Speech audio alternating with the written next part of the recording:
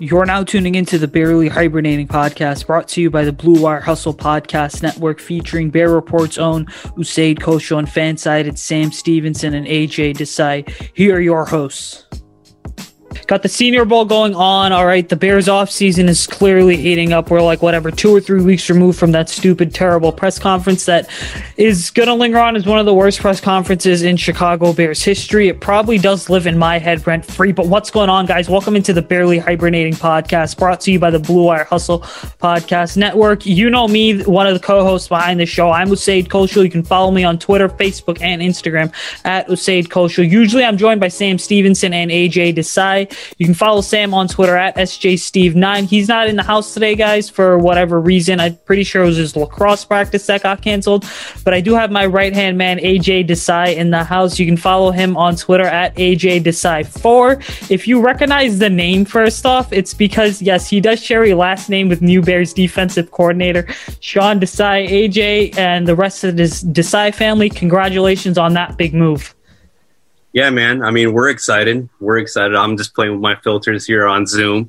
Like I'm not fibbing. You know, this guy, started his career at Temple, then went to BC, and we went to his wedding when I was 7 in Pennsylvania. And I saw my dad chatting this person up, and I remember my dad saying that he could actually become a coach in the NFL because my dad's a huge Green Bay fan, huge Green Bay fan. And he's really sad right now, but I get to laugh in his face every day now. So, going back to Sean Desai, man, great hire. I think, I personally wanted James Bettcher, but then again, I really thought the Bears would go internally with their defensive coordinator, and this is a perfect hire. Sean Desai, like I mentioned, I was 7 when I went to his wedding, and then, 19 years later, he's the defensive coordinator of the Chicago Bears. So, here we are, guys. I'm excited, and if I know you personally, or if I'm getting to know you, I'm more than happy to take you to Soldier Field, man. It's a great stadium to be up in that United Club or the stadium suites, man. I'm excited, and I can't wait to step my foot into one of those suites. It'll be the first time in my career that I do so. Yeah, it's definitely super cool, because this offseason we look at there's just a lot of certain milestones that have been hit in the NFL, which are obviously going to have a lasting impact, because you look at, let's go to the New York Jets here before we get into our Bears content, because this is important stuff to talk about, especially considering the situation of the United States right now. I mean, you have Robert Saleh, a guy from Dearborn, Michigan, Lebanese immigrants. He's the first Muslim American head coach. That's a big milestone right there. And then you look at, because we've had Muslim players in the NFL like Hamza and Hussein Abdullah. We've never had a actual Muslim coach, though, that we know of. And now Sean being the first guy of Indian descent. I know, if you guys know me and AJ, all right, we're originally from, India and Pakistan, so we're brown, right? So we got some representation in the NFL right now. But yeah, it's awesome to see. I need a tea break after this podcast, but let's get right into it, dude. Yeah, if you're unfamiliar, us brown people, we drink tea all day for the most part. Breakfast, lunch, dinner, in between probably 2 or 3 times a day. It's just what we do.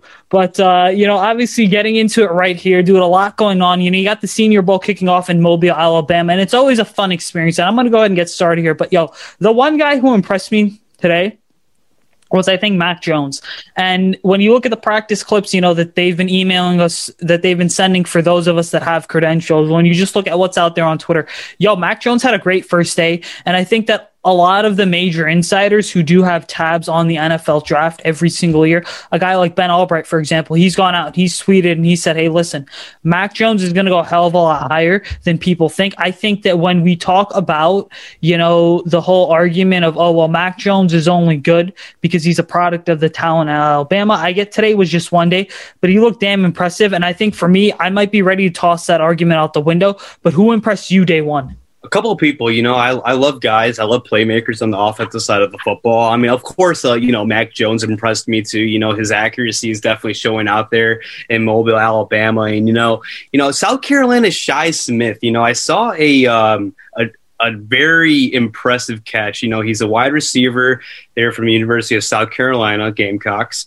Nice little stutter step, beats his corner and beats him on a drag route. A diving catch there at the end. If you saw that video, I'll retweet it there on the Barely Hibernating podcast if I'm allowed to. But, he is a guy that could be an intense person in this Bears offense. Like, I'm just saying, if we do move on from Anthony Miller, like guys like Shi Smith, Dwayne Eskridge, I like him. He's really quick. He has very sharp route running skills. He's great. But like then on a defensive side of the ball, I really liked what I think his name is Wyatt Hubert. He comes out of Kansas State. That burst that he has right out when he has his hands in the dirt. Really, really, really nice. He's able to beat the tackle on the outside. Another guy, this is my final guy, my fourth guy, UAB's wide receiver, Austin Watkins. Again, just like Dwayne Eskridge, he has that speed. He can beat you on the inside and on the outside. He can play that slot skill or the wide receiver 2 position. So it's really, really cool. These young players, they're out here that do come from small schools somewhat, I guess. It comes from all over the country, but it's a Reese's Bowl where you have a chance to show your potential to some NFL coaches there, and it's a good chance for your draft stock to rise. So I like those 4 guys. Yeah, Eskridge is interesting because I see Jordan Reed from the Draft Network kind of comparing him to Steve Smith Sr. And I think that for Chicago, right, we'll get into it right now in just a moment, but we don't know what's going to happen with Allen Robinson, and we'll get into our interview with Brad Spielberg or Pro Football Focus later, where he'll touch on that as well. But I think when we do look at this situation, right, and I wrote this in an article on Bear Report too, dude, if Allen Robinson's not back, right, you're going to have to spend multiple draft picks on the wide receiver room because Javon Wims, and I'm saying this nicely, is a freaking bum. Anthony Miller, and you and I have been yelling and screaming about this, but Bears fans thought, oh, no, it was the bad quarterback situation. Like, Anthony Miller's a freaking bum. Riley Ridley, you haven't even given him enough time to play. So you don't know what you have in him because, again, he started 1 game over the last couple of years. So there's a very real possibility that the only wide receiver in the room next year that in 2021 that was here in 2020 is going to be Darnell Mooney. And I think when we look at the league, just it becoming such a big passing league, it's a pass first league, right? It's not just pass first, but it's also speed first. Look at the Chiefs on Saturday or Sunday afternoon. They had McCall Hardman and Tyreek Hill in on nearly every single play. It seemed like for Chicago, keeping an eye on speedsters at the Senior Bowl, that's going to be a big thing because you need speed in this offense. And as far as I'm concerned, I'm done trying to use, you can use Tariq Cohen as a gadget guy if you're Matt Nagy, but I'm done trying to use him as this do-it-all type guy. Yeah, I don't know. I still think that, Anthony Miller could try to find something back in this offense. There's a lot of things that he could do. Here's the thing. Here's my thing, and this is just a personal point of view from it.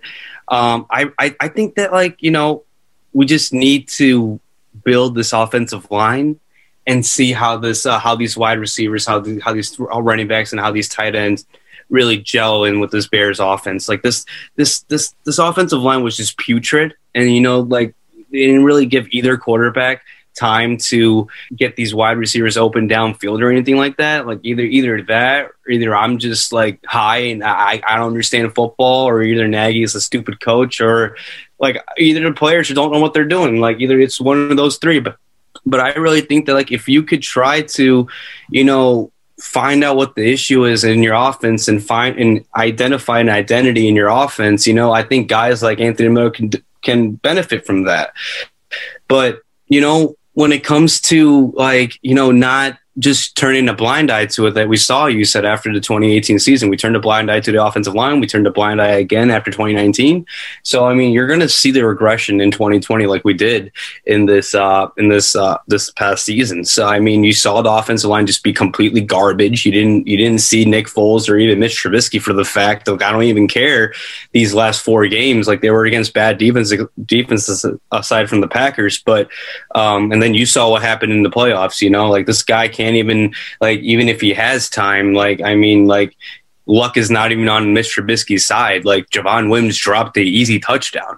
So, it's just, there's a lot of things that the Bears need to do for their playmakers to go out there and perform. So, I mean, they did that in 2018, but that's where they got complacent and just fell off a cliff from there. So, yeah, see, for me, right, like, my whole viewpoint is that like there's two ways to go with Allen Robinson. You either bring him back or you don't bring him back. All right. Mm-hmm. And bringing him back entails signing him to a contract extension that's going to be well over $20 million. Mm-hmm. And then, or franchise tagging him. Not bringing back means you let him walk. But then the issue with not bringing him back is you have to be 110% convinced that there's someone better that's out there that would upgrade Allen Robinson's like significant production, right? And then step in and be the contributor that he is, right? So I'm looking at it right now. I mean, listen, a lot of people are like, oh, just bring him back because he's a good guy. And it's just like, yo, the guy has been your most consistent contributor on offense the last 3 seasons. And the fact that he got 102 receptions and nearly 1,300 yards in a year where the Bears lost 6 games, went 8-8, had essentially 3 switches at the quarterback position, right? That speaks volumes as to how much of even Allen Robinson's production has taken a hit, because I believe this right now that if he did have a legitimate stable presence at quarterback, he would be like a 1,500-yard receiver every year. Yeah, and in addition to my answer that I just said a couple of minutes ago, you have to bring him back. If you let Allen Robinson walk and you're going to depend on Riley Ridley, Javon Wims, Darnell Mooney, and Anthony Miller, who's walking into his contract year, the Chicago Bears organization just is lost in water. If you saw the TV show on Fox or ABC or wherever network it's on, it's called The Manifest. I don't know what happens. Like, they just go out in an alternate universe and they're like, I think they're dead or wanted. I don't know. I just forgot about the whole plot. But or Lost, if you've seen Lost, they're dumped on an island. That's this Chicago Bears organization. This offseason, they need to realize what's important. And what's important is letting Mitch walk and bringing back Allen Robinson. You bring back your number one playmaker. If you bring back Mitch over Allen Robinson, okay, wait, no, scratch that. Okay, say if you don't bring back Mitch, right? And you don't bring back Allen Robinson, right? And if you turn around and you give Andy Dalton 4 years, $80 million, I'm going to Hallis Hall with a rock and shattering a bunch of windows, man. That's just like, come on, man. Like, if you're going to go out and get a quarterback, go trade for a guy like Derek Carr or Carson Wentz. If you want to win, W-I-N, win, all right? You need to be able to put the right decision in front of you. And that right decision, you said it, re-sign Allen Robinson or tag him. But if you tag him, you are promising yourself and the Chicago Bears fans that you are going to give him a 4 or 5 year deal by the time week 1 is over or before week 1. You have to bring him back. Like, he's 25. He's younger than me, and he's making so much money. Dude, come on, dude. This cannot be like rocket science. If you tag and trade Allen Robinson, this franchise is done. They're done. Who's Nick Foles going to throw to? Darnell Mooney and Cole Kmet, but that's still not enough. The thing is, they're probably going to trade Anthony Miller because the owner prefers Javon Wims over Anthony Miller anyway, because literally George McCaskey thinks Anthony Miller is a street fighter. Okay? The guy just wants to play ball, bro. Just throw the ball to him, or just, build the offense and then throw the ball to him, Don't be complacent. This is what the Bears did the last 2 years. They had a good season, right? You say, but then they just ruined it. No improvements after 2018. Everyone thought it was the kicker, all right? This team, after 2018, walked into training camp like they just won the fucking Super Bowl, right? And then 2019, they stunk the bed, right? The first snap was a fumble, and then after that, they go 8-8, and then right here, 2020, what happens is they still don't make any moves. They go out and get what's not needed, Robert Quinn. We didn't need Robert Quinn. Yeah, right? No, they gave Nichols who could play stand-up linebacker or a hand in his dirt. You had Robert Quinn. I guess I get he has drop foot guys, but you're paying that money to get sacks. all right, and turnovers and fumbles and guys that can hit you on that hand and that ball falls on the ground and Khalil Mack or Bilal Nichols falls on it, all right? Do not give me the excuse that Eddie Goldman is not playing this year, all right? A guy that makes that much money, same thing with Khalil Mack. These guys need to be forcing turnovers, man.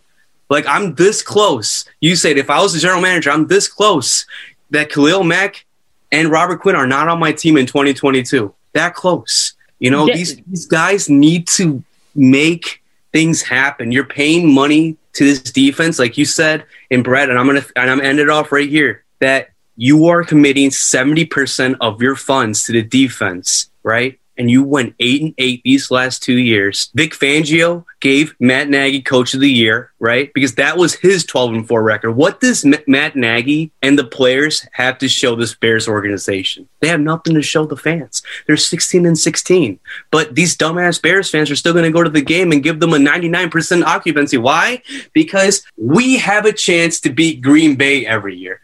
Dude, we're 4-20 in the last 11 years or 12 years, dude. They boat race us, all right? It doesn't matter how good of a team that we have. We had Khalil Mack in the number one defense going to week 1 in Lambeau Field. We had a 23-point lead, and we surrendered it. The whole thing is this, right? So, like, if you guys, if Bears fans, y'all remember, like, when they fired Lovie Smith and they brought in Mark Trestman. Yeah, they brought in Trestman and they brought in Phil Emery. And, George, I'm pretty sure it was George or Ted, whoever said, I think it was Emery, was like, well, we made these moves even after the second to last, essentially most successful season in Bears history in the last, 10 to 15 years, right? Because 10-6 and then 12-4 in 2018. But their whole motive was like, well, we need to close the talent gap between Green Bay and Detroit and Chicago. And forget Detroit, first off. They were at a peak earlier in the 2010s when they had Jim Caldwell.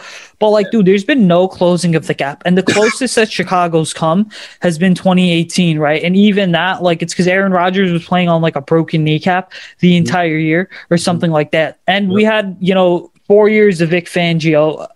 That was the 4th year of the Vic Fangio era here in Chicago. So it's when we look at it, right, the organization this offseason, they need to do certain things, right? One, they got to make moves, but they got to make the smart moves and they got to make the right moves. You can't just have this erratic decision-making that you're doing, the erratic decision-making that's going on, and you're just making moves because you view, okay, well, we didn't have as many sacks this year, or we didn't have as many touchdowns, so we need to go on offense, right?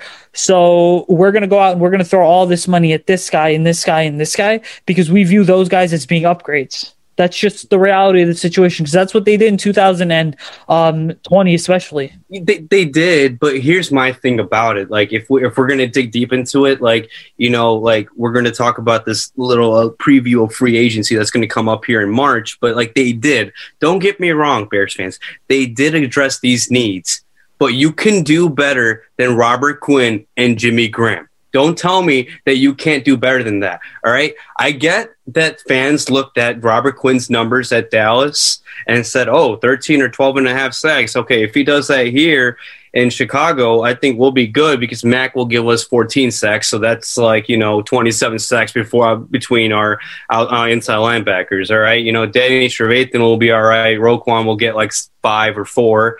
And then nobody knew about COVID. So, Eddie Goldman will, push the pocket and, get those guys free. But okay, here, let's do the math. Eddie Goldman opts out, right? So I don't have him. Akeem Hicks is playing on literally one leg, God bless his skull. So I love Akeem Hicks so much, Yeah, Roy Robertson. I'm saying defensive line depth, right? You have Roy Robertson Harris, you have Bilal Nichols, you have Brent Urban, you have what's the other idiot's name, bro? The one who got suspended for the incident in North Carolina. Mario Edwards Jr. That's it. You have Mario Edwards Jr.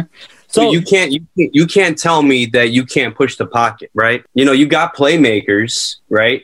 This is the same ideology that I was talking about a couple podcasts ago about not inserting Rashad Coward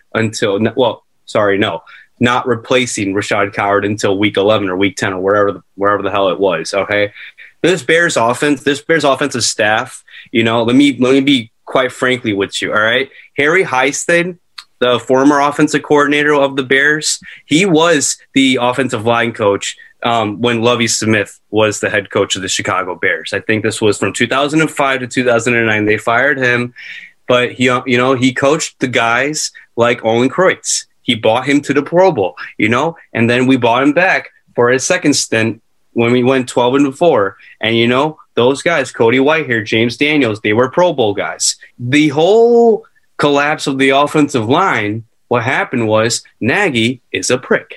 This is what happens, okay? He thinks that he wants to run an offense the way that he sees fit, the one that Andy Reid runs in Kansas City, right?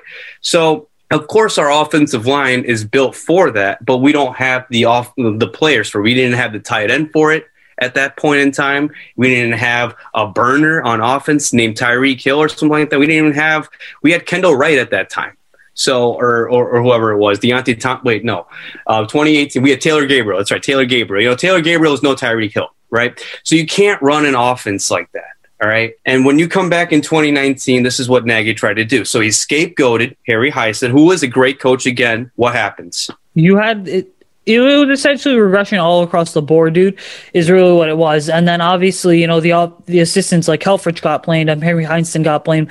But forget 2019 and 2020. I mean, that's all in the past. I think you mentioned a couple moments ago, the reality of the situation is that you had all this defensive line depth despite Eddie Goldman being It's the same ideology, right? If you didn't play people on that side, you didn't play people on this side. But still, at the end of the day, you have to play guys that deserve a chance. Roy Robertson Harris, I don't know if he was hurt, but I think he broke his arm, right? You played the guys on the defensive side, but the same point matters on the other side, But, you got to be consistent on both sides of the ball. But, if you have guys like that, Urban was coming in and playing, they were pushing the pocket. But, still, Khalil Mack and Robert Quinn didn't do well. So, I mean, it's just Bears have a lot of work to do. They do have a lot of work to do, and I think looking forward, right, there were certain comments, and I know we touched on that. Brad will kind of give his thoughts on this in just a couple moments here. But when I look at,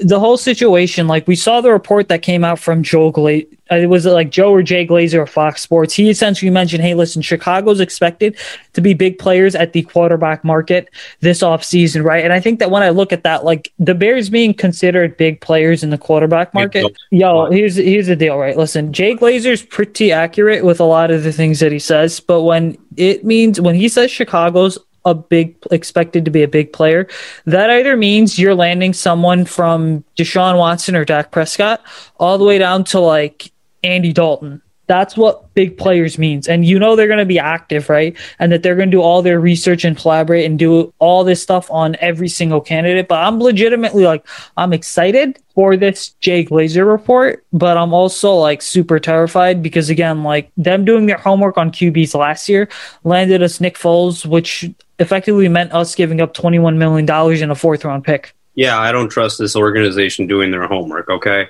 I love Jay Glazer, but that's what they're going to do. This is what the Bears are going to do. They're going to look at their offensive staff because they didn't fire anyone, right? So they're going to look at the offensive staff and see who the quarterbacks that they worked with in the past. Guys, I'm telling you right now, it's going to be 4 years, $80 million to Andy Dalton. I'm telling you guys right now that it's going to be him. They're not going to, Sam was right last week, they're not going to give 4 first-round picks for Deshaun Watson because this is what George McCaskey is going to tell Ryan Pace. Right. I don't think we're going to give 4 of our next 4 picks, first-round picks, because we already did that for Khalil Mack, and you saw the fans and how pissed they were. And on top of that, you add your terrible first-round drafting because you literally went 1-5 in the last 5 years. You're about to go in your 6th year. So that's the thing. I don't see them getting a Carr or a Wentz or a Watson or a Matt Ryan. I just see them throwing money at a guy like Andy Dalton and see if it sticks.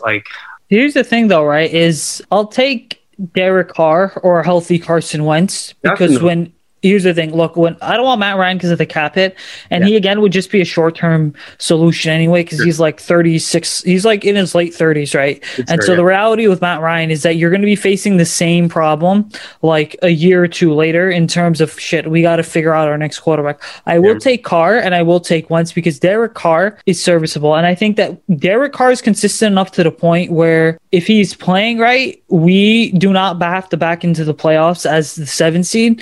And and he's consistent in playing at a high level, right? The reality of the situation is that the guy is in a position where maybe we are dark horse Super Bowl contenders with Derek Carr. And then regarding Carson Wentz, we've seen how he can play when he's playing at a high level and he's not mentally fractured. And let's be real about something. I know I blame Carson Wentz for certain situations because when you have a quarterback like that has a big contract, doesn't matter what the hell's going on around him. You're paying that guy like a franchise QB, so he needs to perform like that. And when he's not doing it, the QB gets some of the blame. Same way how the QB gets some of the blame or gets all the praise when things are going well, right?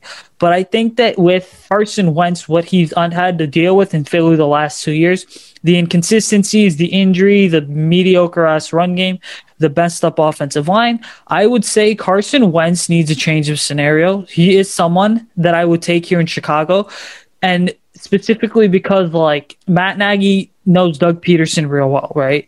You have Nick Foles who knows Carson Wentz real well. I mean, I get Foles took over for Carson Wentz, but let's be real. The Eagles are winning the Super Bowl in 2017 with Carson Wentz at the helm. If if Carson Wentz doesn't like tear his ACL or something. So I would take a healthy Carson Wentz. And the reality is, dude, I think Philly, they're ready to move because they just hired Nick Sirianni as their head coach. I think they're ready to move forward with Jalen Hurts. And I think that the comments that ownership has made and the front office has made, I would say that they're confident with Jalen Hurts. And because Howie Roseman and Jeffrey Lurie, they're going to be like, look, we're not paying this guy like 30 plus million a year for him to stink the bed up. Give me the young quarterback that's on that, that's got 3 years remaining essentially. And, Jalen Hurts. And so I think right now when we look at it ultimately, right, reality is that I think if you're going to swing for the fences, right, and you're not going to land a Watson or a Prescott, and I don't see those guys as likely options, even though part of me thinks that Chicago's some way, somehow going to get Deshaun this offseason, I would say give me Stafford or give me Derek Carr. I'm sorry, not Stafford, Wentz or Derek Carr. And no, regarding Matt Stafford, because I mentioned his name, he's not coming here next year because they're trading him to the AFC. They're not going to trade him in the NFC North where he's going to make them pay twice a year. He's going. I think Stafford's going to go to the Colts or the 49ers, whoever give the Lions the best offer. I think we could see like a QB switcheroo where Stafford goes to San Francisco and we see Jimmy Garoppolo a Lion. San Francisco needs to unload that contract and they need to get a quarterback that has like a offloadable contract too for the future, for their sake of the future too. So, but going back to the Bears, it's just, like I would be okay with Derek Carr or Carson Wentz. Like you mentioned, you say when Wentz is healthy, you've seen him like rip apart defenses. And we've seen that in 2017 when the Bears were bad. They were bad. They ripped us apart too that year too. I think that was the game where Carson Wentz tore his ACL on a touchdown pass to our former wide receiver, Alshon Jeffrey. So if Carson Wentz is like 60% healthy, I'm still taking him on this Bears team because he's literally better than Nick Foles at 60% health. So yeah, that's a good point. I would just say the one big thing with Wentz though is the injuries, because we've seen in any sport, especially in football, once you have back and knee injuries, guys really tend to fall off, and it's unfortunate, but that's just how it is. But Nick Foles has had that collarbone injury too, so hey, if you can make that case for Nick Foles that like he's broke his collarbone twice, right? I can make the same case for his knee and his back, because like if he's 100% healthy, he has a change of change of scenery, right? I think he can thrive with Nagy because I think Nagy can work with the guy like Wentz, to be honest. A guy like Derek Carr, a guy that can throw the ball 5 yards longer than 5 yards. That's what Nick Foles did too. All right. I'm not sugarcoating either quarterback, like Mitch didn't do well either. I mean, like, let's be real, guys. All right. Those were really bad defenses. My grandma, who's dead, can wake up in her grave, can throw 20-yard dots to Allen Robinson. All right. Like, he's one of the best possession receivers, dude. All right. He's going to catch balls that are like 5 yards thrown away from him. He'll make the proper adjustment and catch the ball. Okay. Let's not act Mitch is God. All right, you can come at me on Twitter all the time, all you want, but that guy's done. All right, he's done. All right, he's not. He's a Marcus Mariota 2.0. He's going to serve as a backup. All right, these franchises are not going to be stupid to give him money just for him to start. They know they're going to have their options. Shit, if Mitch went to Miami, Tua would start over. I guarantee you, Stephen Ross would not start Mitch over Tua. So I mean, Mitch is done. All right, but anyways. I just love saying that on every podcast. But anyways, like that's it. You know, if you can give me Carson Wentz or Derek Carr on this Bears offense, let's ride, baby. Like, because that's our best chance. That's our best chance. If you bring in Andy Dalton, we're done. Because that's literally another Mike Glennon contract. Essentially, I don't care how many yards Andy Dalton gives you.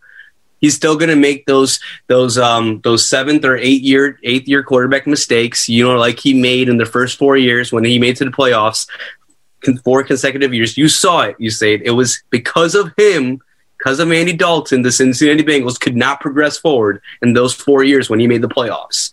So think about that. Think about this, Bears fans. You need a quarterback that can take you forward, not backwards, forward. Like, and that is Carson Wentz or Derek Carr. Like, yeah, you can go get Dak Prescott, but like, you know, Brad, like you mentioned, the Bears are not going to be in a position to give a guy $26 million of a cap hit in the first year. So if you want to go bankrupt, you can do that. But like, if Dak doesn't work out, then what do you do?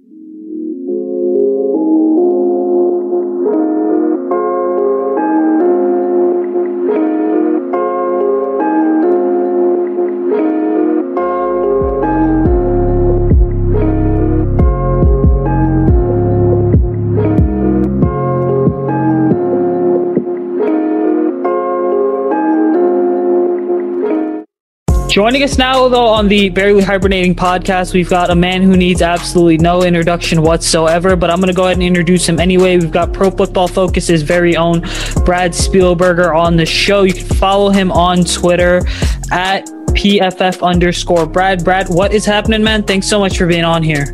Thanks so much for having me on. You know, just another day living the dream, talking some Bears football. It's the off season, so it's my season, so things are going well. Thanks again for having me on. Absolutely. So, you know, we got to get started here. Obviously, the Bears, they are like they've got like one of the worst salary cap situations in the NFL, right? So, I mean, I'll start off with the first question. Who's one player that you think they need to move on either side of the ball if they're actually going to be in like a healthy cap situation? Yeah, you know, I think there's some obvious cuts. If I could pick one on each side of the ball that are just kind of no-brainers, you know, I think Jimmy Graham on offense. He did have some red zone success. We kind of saw what made Jimmy Graham earlier in his career. But if you go back and look at the snap counts at the end of the season, like you could tell even they were starting to phase him out of the offense. You know, he's 34 years old, which is truly ancient at tight end.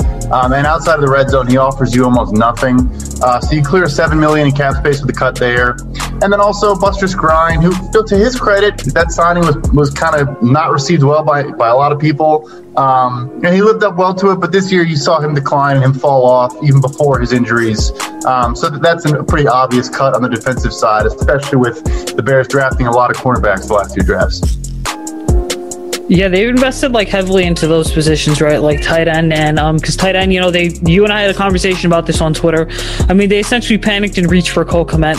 All right, this is for those of our listeners. You guys got to know mine and Brad's conversations on Twitter are just very straightforward and cutthroat.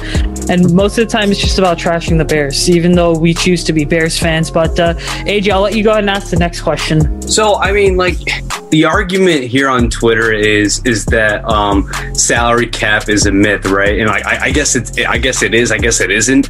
But like, what do you think in terms of like what teams can do? Like you see like the Chiefs signing Patrick Mahomes to a 10-year, $500 million deal, somehow making that fit in their salary cap. You have the Saints who are at least $100 million over their salary cap. So like, Brad, how do you see it as like is salary cap a myth in a way, or what do you think here? Like, no, I mean, it's a great question, and you mentioned at the end there Ryan Pace's old team, the Saints.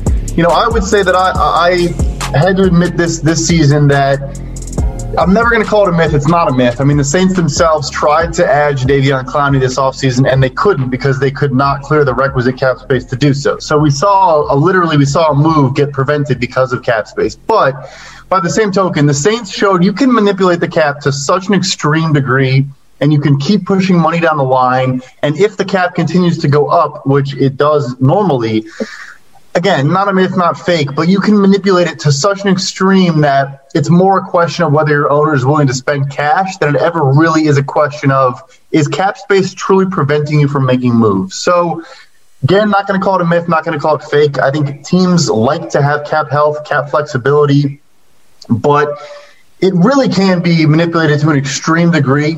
And if a team wants to make a lot of moves in a short window, and they can just continue to push money down the line and make a lot happen. But like, let me just add to that question: the ability that, like, you mentioned that flexibility of the team, and you mentioned the like teams love to be in a healthy situation when it comes to cap space, right? But what about like in terms of like, you know, when the Eagles, like after going 7-8-1 the year before, and I think 2016, and then the next year they went all in terms of like, you know, getting Alshon Jeffrey, getting all these guys and re-signing all these guys, and then like, you know, being at this position where they're like, you know, under like 8 or 9 million, but it's okay, they won the Super Bowl. But then a couple of years ago, you go back to what Denver did. They went out and they got guys like TJ Ward, Aqib Talib, DeMarcus Ware. They were also under the cap too at that point too, and they also won the Super Bowl of that year too. So it's just like, to me, it's like, I believe the Bears, like in 2018 or 2019, were in that position to make those moves, to go out and get yourself a person that could help get this team over the hump to win the Super Bowl. But like, I really think that like the Bears didn't do it because we go back to the whole topic that like this team likes to be in a cap healthy situation. Regarded right now, they're not, because of like all the guaranteed money that they're giving out recently in the contract extensions. But what's your take on that? Like in a Bears perspective view, like why can't they do what Denver did in the 2014 offseason, and why can't they do the same thing what the Eagles did a couple of years later to win and to go all in and to win a Super Bowl? So that's the key right there, is that basically if you're going to do it, you can do it. But essentially what you set yourself up for is you almost guarantee that you're going to have a stretch of like down years or bad years. Like, I'm of the belief that the Saints, maybe they try once again one more year this year to somehow make it work. But like, I think there's going to be a stretch of 2 or 3 years where they win like 4 games a season. Like, I think it's coming. They don't have a lot of young talent. They have one quarterback under contract, and I don't even think he's a quarterback in Taysom Hill. Like, eventually you have to have a downturn, a downstretch. And I think the reason the Bears do spend money, and I should give them credit, for some reason there's a perception they're cheap from a cash perspective. They're really not. They're willing to spend cash. But I think the thing more with the Bears is George McCaskey, if he could see, like, all right, in 4 years from now, whatever, 3 years from now, there's going to be a season where you're going to have $60 million in dead money, and that's going to, which is just, you know, cap space going to guys not on your roster, and that's going to be, you know, a third of your cap space, and so you're basically going to be guaranteed to be bad that year. He doesn't want that. He would rather go 8-8 every year than go 12-4 one year and then 4-12 another year. And I think that's the problem with the Bears, is they're comfortable being average. I love that answer. Like, guys, you heard it there, right there. Like, that's just a situation. The Bears, they're just getting comfortable, and they just like being content. 8-8, 8-8, 4-12. Oh, 12-4, and then we go back to 8-8, 8-8, 4-12. So that, Brad, that was just a great answer. You said, go ahead, man. Yeah, so I got to ask you Sam's question here because he's at lacrosse practice. But what do you think is the one move that this front office, the Bears, need to make this offseason that fans may not want to acknowledge, and they're going to be like, it was a terrible move, but it's going to get Chicago in like a healthy cap situation? That's a tough question. I would say they're in a decent spot where I don't think anything is necessary, but I do think there are moves that – there's 2 moves that I think fans would probably universally dislike, and I wouldn't blame them for it, that if they did truly want to kind of pivot to the future a little bit while still maintaining the present, but kind of focus a little bit on getting healthy, it's trading one of Kyle Fuller or Akeem Hicks. I mean, those are the moves you're looking at. I'm not suggesting they do either. I think both are still very good players, but, you know, Fuller is going to be a 29-year-old corner, which is pretty old at corner. Akeem Hicks is going to be a 32-year-old defensive lineman. You can kind of – there's some older guys there, like a Fletcher Cox, still playing at a high level. But basically, I think their value on the trade market is not going to be higher than it is right now. Like, I'm not saying it's the peak. It probably was higher in past years, but it is officially at its inflection point and will only go down from here.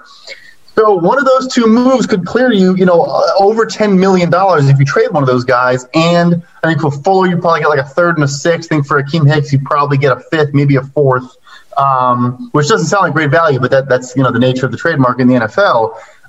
Those are moves where you clear room. and you clearly show an emphasis on, we still think the defense will be good enough without this guy. Maybe it does dip a bit in 2021, but in 2022 and 2023, we could then be back to being, on a better trajectory. Yeah, and I think those are moves right there. Like, I think the Akeem Hicks one, I think that he's one guy that's going to get moved this offseason because, like, I think it was, last offseason, we saw Calais Campbell go for, like, a 4th and 5th round pick, right? And so when we look at Akeem Hicks, he is another guy that you're like, okay, he's got like 1 year left on his deal, essentially. So it's better to move him now and at least get something in return. Because, again, who's calling the shots here in Chicago? Ryan Pace is, and the guy's been more successful on day 3 than he has been on day 1 and 2. But let's kind of get into compensatory picks now. I mean, do you know how many Chicago's projected to have this offseason? Yeah, so I actually think Ryan Pace kind of gave us a signal in that press conference. It may have been the only good piece of information from the entire press conference. He said they expect to have 8 draft picks in this draft, and they have 5 of their own regular picks. I believe that Adam Shaheen will reward them with a 7th round pick in that trade. It was conditional, but he played a good amount of snaps, which is generally what the conditions are on a pick. So then I think they're expecting to only get 2 compensatory picks now. They were projected to get 3 6-rounders, but I want to say it's either Kevin Pierre-Louis or HaHa Clinton Dix. Our guy at Over the Cap, Nick Corte, who's like our compensatory pick expert. He's like the preeminent, compensatory pick expert outside of the NFL. Projects them to get 2 6-round picks now from Nick Williams and Chase Daniel. So I think that's all they're going to get at this point. Gotcha. It's a team that, like, you look at, they have some starters at certain positions, but then they lack depth at other positions. So they're going to need all the draft picks they can get. But AJ, I'll let you go ahead and take the next question here. Well, here's an impromptu question. I was looking at the OTC salary cap table here, table, not cable.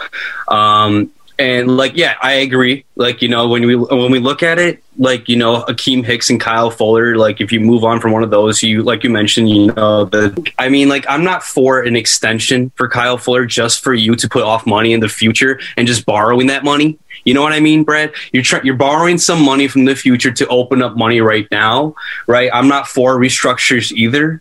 You said it perfectly. The Bears don't need to make a move right now. Maybe one move. I guess trade Kyle Fuller, right? But that's basically it. Even though if you don't make that move, the Bears are still going to be okay in terms of money. It can't be that bad, right? Yeah, no, yeah, like you said, it's a question of kind of how do you want to position yourself in the short term and the long term. But they don't have to make a move. But yeah, it can set themselves up better going forward. And I'm with you 100% that pushing money down the line, it does make sense in some situations, like we discussed. Like you said, 2018 and 2019, they did that to basically fit this roster they had. And I think a lot of folks kind of saw the writing on the wall that maybe that wasn't the best idea, that this roster maybe wasn't as good as, the Saints and Eagles did it because they thought they were Super Bowl contenders. Of course, the Eagles also flamed out. But so they don't have to make a move like that. They could still make everything work if they wanted to. But it would require pushing money down the line and just making things more complicated in the future. So in terms of pushing money down the line, we see Bears Twitter. They've been on the Dak Prescott train. They've been on the Deshaun Watson train.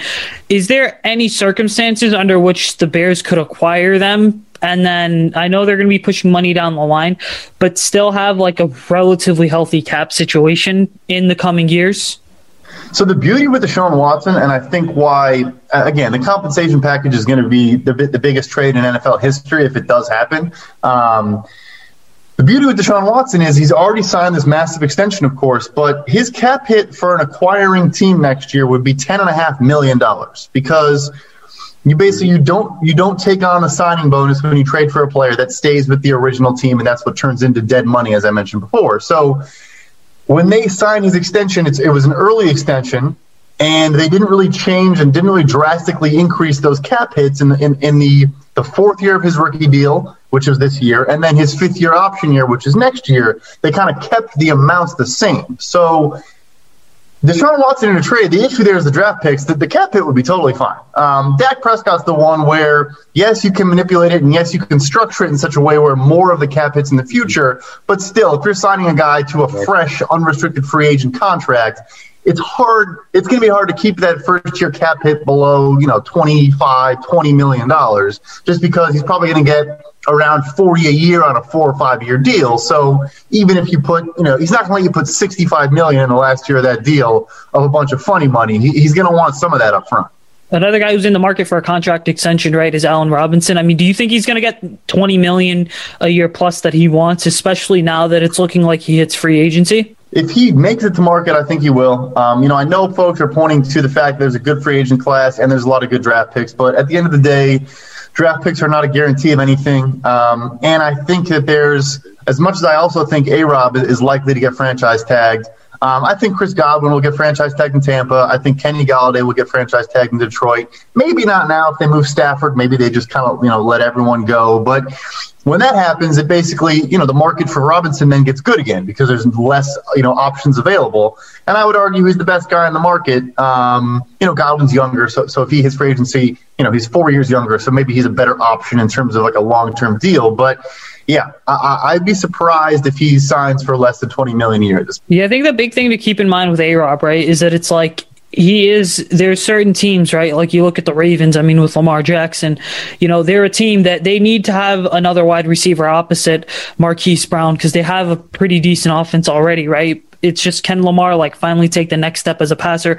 And they could decide and say, hey, listen, A-Rob, we're going all in on our Super Bowl window right now with Lamar Jackson. Come here and join us. And I think for A-Rob, right, Lamar would be the best quarterback that he's ever played with. Yeah, 100%. And also it's going to be the first wide receiver there too.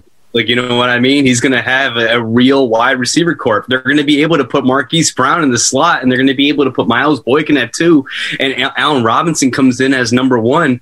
That would be a hell of a signing for Ozzie Newsome and Stephen Biscotti there in Baltimore. That would be awesome, and that would actually push them over as Super Bowl contenders too. I mean, here's the thing, Bears fans. If we don't tag him, he's bye-bye. 100%. I think even if they do tag him, there's a chance that it turns into a tag and trade situation.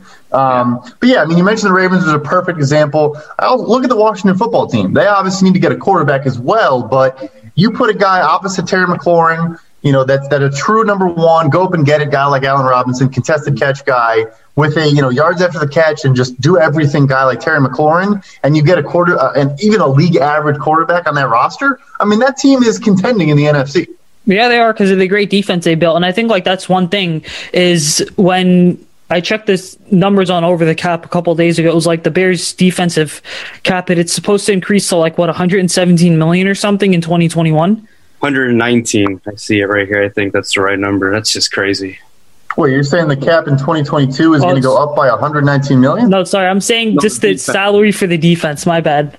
Oh, gotcha. Yes. So the cap allocation to the defense, it's number 1 in the league. It's been top 5 for, I think, 3 years in a row now. Which, I mean, that's the Bears' MO. That's what they like to do. But, I mean, we're watching the playoffs. The final 4 teams are not defensive-oriented teams. You need to pass the ball to win in the modern NFL. Passing league, folks. So do you think what needs to be, besides bring back Allen Robinson, are there any, and forget the quarterback situation here for just a second, but are there any other, quote-unquote splash moves or just, smaller moves that this team could make where they're investing in the offensive side of the ball without significantly breaking the bank? I would say there's one move, I think, where it would have a larger impact than the money. Like a guy like a Jonnu Smith out of the Tennessee Titans. I think he's going to sign for around $9-10 million a year. It depends how the market plays out and all that, but it's such a scarce position at tight end. There's so little talent available there. But his fit in a 12 personnel system with Cole Kmet on the end line, and then Jonnu Smith is really just a move, a U tight end. He is one of the best after the catch tight ends in the NFL. I want to say he's 3rd in average yards after the catch per reception, going back the last 2 or 3 seasons. And he's fast. He's very fast, which is all Nagy's MO. That's a move where, on a cost basis, would be a massive, massive addition. Mm-hmm. Yeah, here's the thing. They went out and they got Jimmy Graham for that much, I think. Mm-hmm. So, I mean, if you make that signing, why can't you make a signing like Jonnu Smith who can come in and actually give you 500-600 yards and 7 touchdowns, I mean, Here's the thing. I think like Nick Foles is going to be our starter, and the Bears are going to invest in the offensive line and try to get another tight end in the house and try to tag Allen Robinson and extend him by like week 1. That's what I think they're going to do. All this cap maneuvering stuff, it just doesn't seem possible after a pandemic that they had in a hit this Bears team took and like all the other teams took. So I mean, you got to make the no-brainer decisions, and like, oh my God, that would be a great move. Jonnu Smith on the Bears, oh, sign me up for that. He's a guy that like he and Cole Kmet, and like if you have Demetrius Harris back as a third tight end, man, Brad, like that could be like a top 5 tight end room, man. Holy crap. Yeah, no, absolutely. I mean, Kmet obviously showed a lot of promise over the course of the season, and he is a good blocker and good inline tight end. So you add a speed element at the U position, like you said. I mean, that's great.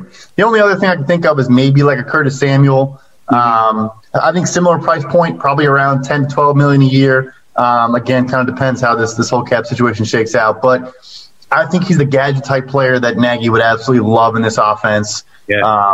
Short routes, a lot of crossing slants, even a couple carries a game. I think they'd use them all over. And again, for the dollar amount would be a big addition.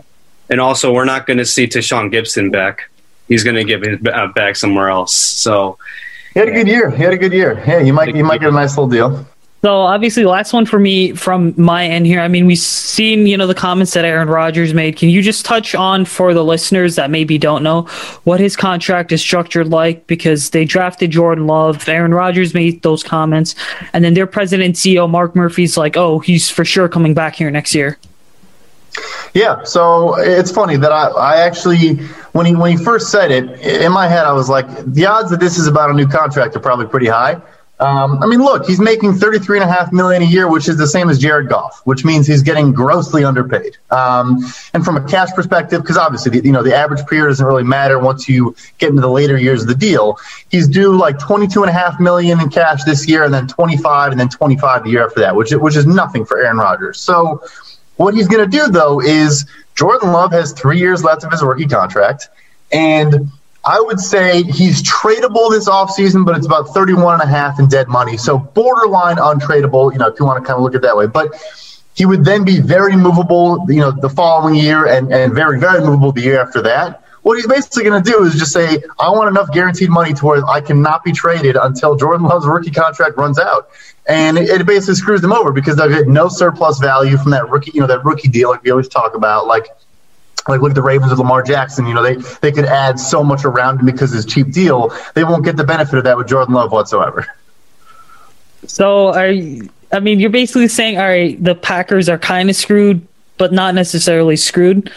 Well, if you're screwed, that you have to have Aaron Rodgers on your roster. It's a good way to be screwed. But yeah, I mean, I think he's going to ask for like a 3-year, $120 million contract with a substantial amount of that guaranteed. They're not screwed overall as a team, but I think it could effectively make the Jordan Love pick just throwing a first-round pick down the toilet, more or less. Got it. Well, that's it from me, dude. AJ, do you have anything else for Brad, or? Man, like just a small little question, just small, and I'll make it short. You say it. So Brad, what do you what do you think the Bears are going to do? I don't think we asked you this question, but what do you think the Bears are going to do from your perspective, from your number crunching that you do? What are the 3 moves that you think the Bears are going to make? Cut, sign, re-sign. So we talked about cuts real quickly. So Jimmy Graham, Buster Skrine, and Bobby Massey, I think, are going to be your kind of no-brainer cuts. I think restructure Eddie Jackson's a no-brainer. Push some money down the line, as we talked about. Maybe a couple other there, and then. I mean, re-sign, I'm sorry. You should have just waited to pay Eddie Jackson. I think that's just my opinion about it. You should have waited till his 4th year to pay him because, that's what they do. They get their money and they sit back and relax. But go ahead. Sorry. Yeah, I think he's pissed off now. I think he's seen comments to that effect. So hopefully he plays pissed off next year. Yeah. I don't know if Eddie Jackson's the guy that strikes me as someone who sits back, but perhaps he got a little bit comfortable. But I would say. the early extension more often than not is a good idea. For all we know, he could have had an even better season and then signed for, $16 million a year instead of 14. I want him to be the Tyrann Mathieu in this defense so bad. I want him to be like a top 3 safety, a guy that Jamal Adams in Seattle who has 10 sacks. That would be great. But sorry, continue again. I keep on interrupting. No, you're good. You're good. I mean, yeah, hopefully this hotshot young new defensive coordinator can use Eddie Jackson in more interesting ways than Pagano did. Who I think I'm a bit of a Pagano defender. I don't think he's as bad as folks thought he was, but I do think he maybe was more comfortable with some kind of traditional, kind of simple concepts. Whereas, a younger guy could maybe, we all saw what Brandon Staley kind of revolutionized with all this too high safety looks and all this stuff he did where it was so predicated on stopping the pass as opposed to the traditional NFL viewpoint of stop the run first and then focus on the pass. So, bring a safety coach as the new defensive coordinator, I think is a bright idea. But yeah, so those two and then re-sign. I mean, I think they have to realize that a Bears offense without Allen Robinson is a potentially scary offense, and I don't mean that in a good way. Yeah.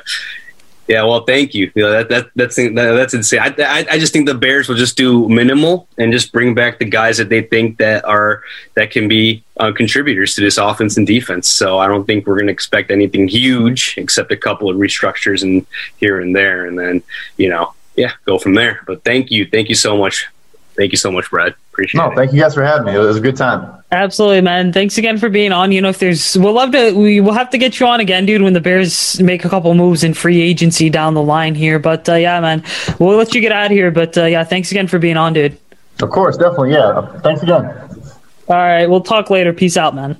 All right, so that was an excellent interview with Pro Football Focus's very own Brad Spielberger. You can follow him on Twitter at PFF_Brad. See, I always love talking to Brad, right? Because he's the one guy that I know on Twitter that, you can DM him. He's super awesome, responds to all my tweets. I have a great relationship with Brad, right?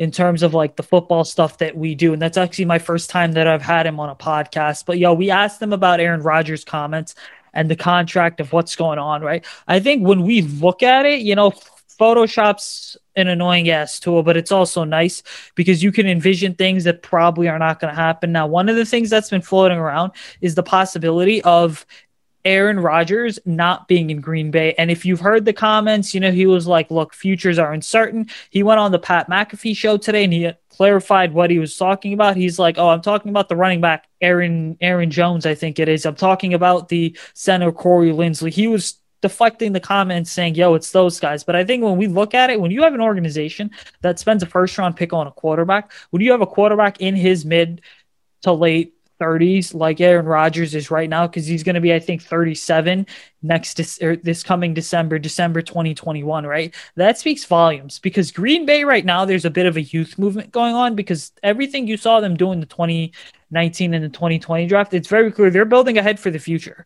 is what's going on, right? They're looking past, if they really felt like Aaron Rodgers was the true answer, they would go ahead and they would not have drafted Jordan Love. They would have held off on drafting a quarterback knowing that their window is still wide open. I get Rodgers is 1-4 in NFC championship games, but if Aaron Rodgers would hit the free agent market, you know what? I would take him on the Bears in a heartbeat. And my thoughts on this thing are simple, right?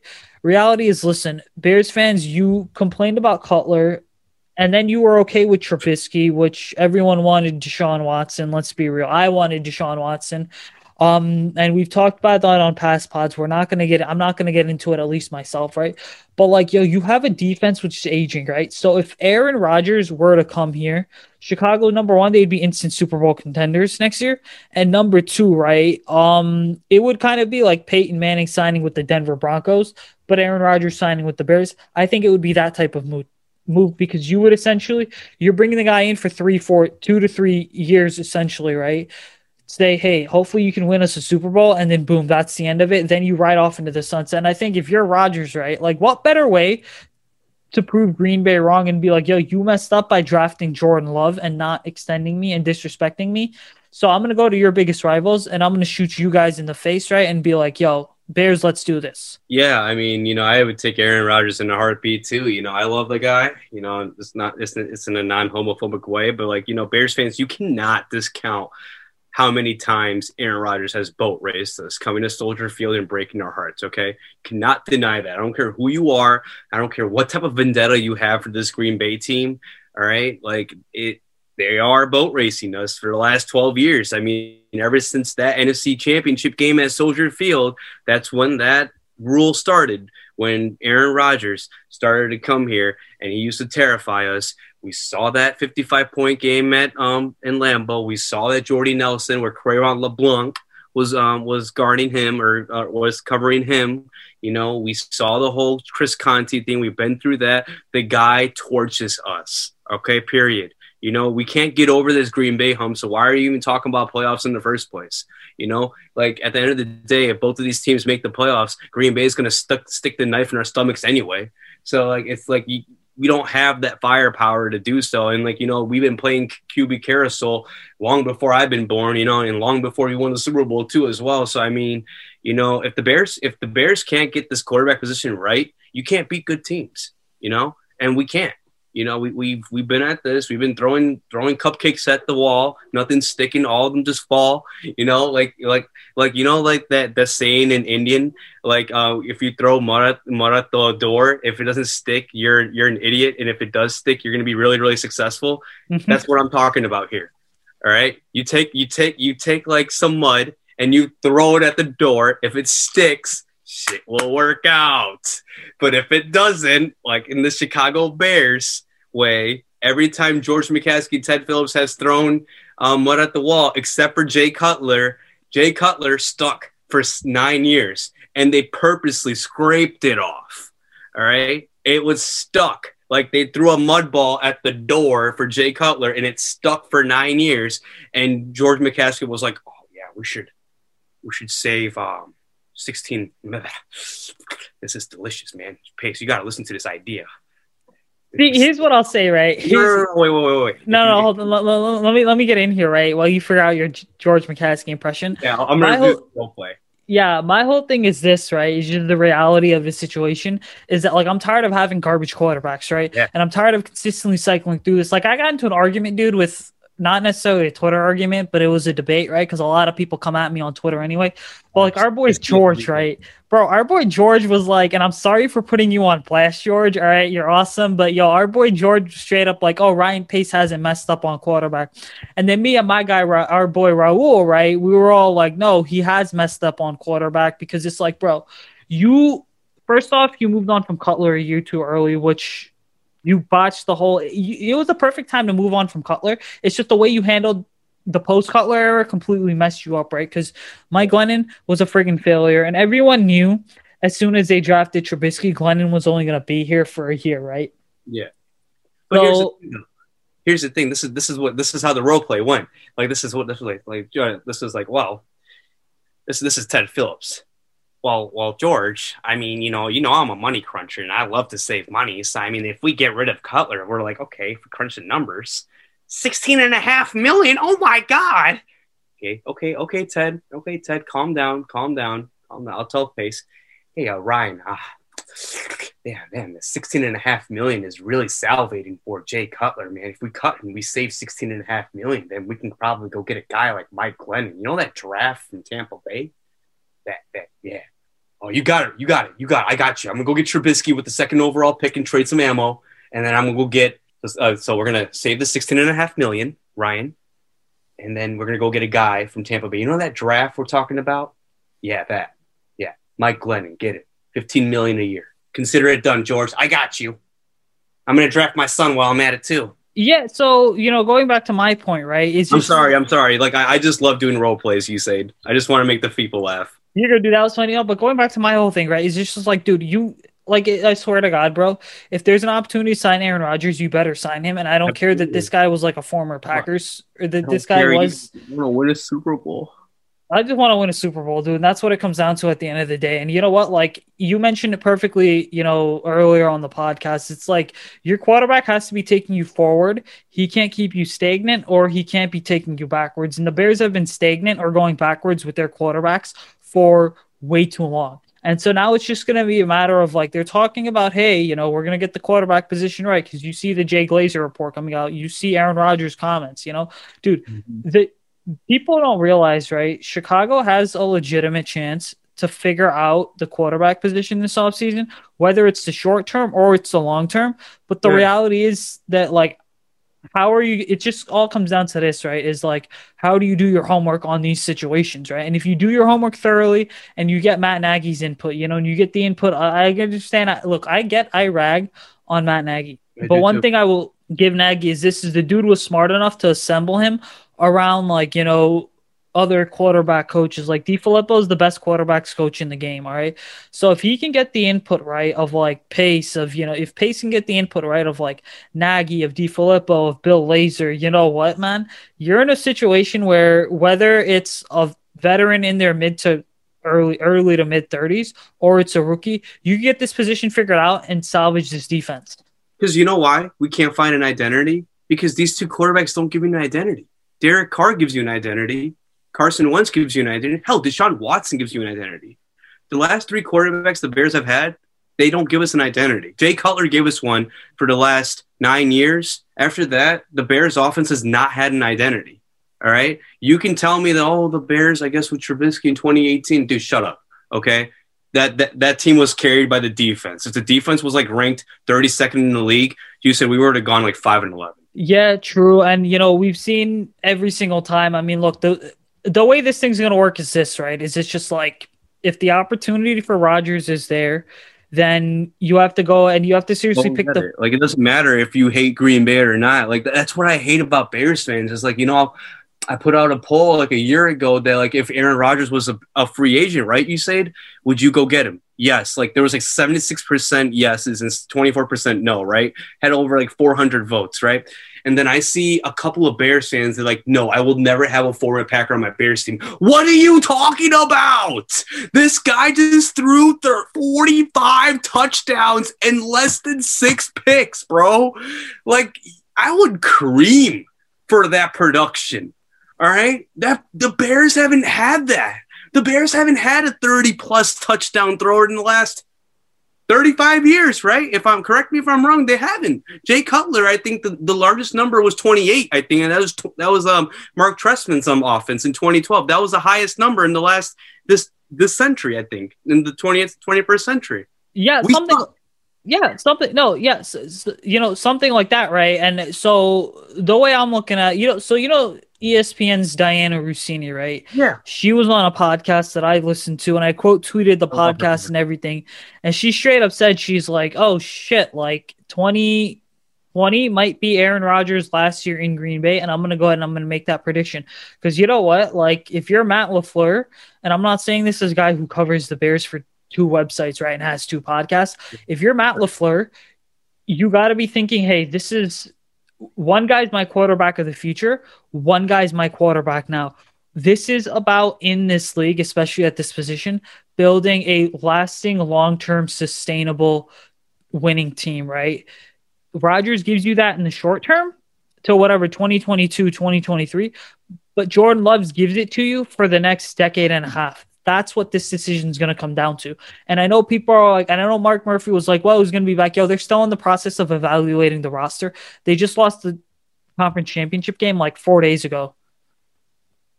Yeah. I mean, like, I don't care if Rodgers lost four championships games in a row. If this guy becomes available, guys, these owners, these presidents of football teams, they love to throw out jokers out there. They love to throw out smoke screens out there, okay, just to fool other sports franchises out there, okay, guys? And the Bears should be all over every quarterback that's going to be available this year. Like, if Ryan Pace says who he was, and right now he's throwing Mickey Loomis and what Mickey Loomis said about him in his press conference when Ryan Pace left the Saints, he's literally smearing Mickey Loomis right now. Because how can I say a guy that's worked in this New Orleans organization that put together that Super Bowl team that won the Super Bowl, right? How can you say, like, is it Ryan Pace like being handcuffed again? Like, I don't know what's going on. Like, this organization, man, like, it just pisses me off in so many different ways. Like, it just seems like they let him go get Khalil Mack, and then they let him go get Jimmy Graham and Robert Quinn. And after that, they're like, okay, you fucked up with this. You fucked up with Trubisky. Well, now, hang on. Now you report to me, Ted Phillips. My name is Ted Phillips, guys. I've been the controller for over 35 years. Yeah, and has nothing to show for. Anyway, that's going to do it for this week's episode because my pizza's downstairs. My mom actually just brought that home, right? So we're going to get out of here, but once again, guys, thanks for tuning in this week. Sam hopefully should be back next week, but, big shout out to Brad being on here. I'm going to DM Brad after this. Congrats again, dude, to the Desai family. That's such a big move. I'm so happy for you guys. And you and I technically, are like brothers, right? But, follow us on Twitter, guys. Twitter, Facebook, and Instagram at barely_pod. Follow me on Twitter at Usaid Kosho. That's my Instagram. That's my Facebook handle too. Follow AJ on Twitter at AJDesai4. We're going to be back next week with more Senior Bowl stuff and probably some more draft stuff. I don't know. Maybe we might have a major NFL draft insider on. I have no idea, but we'll see. Peace out, guys.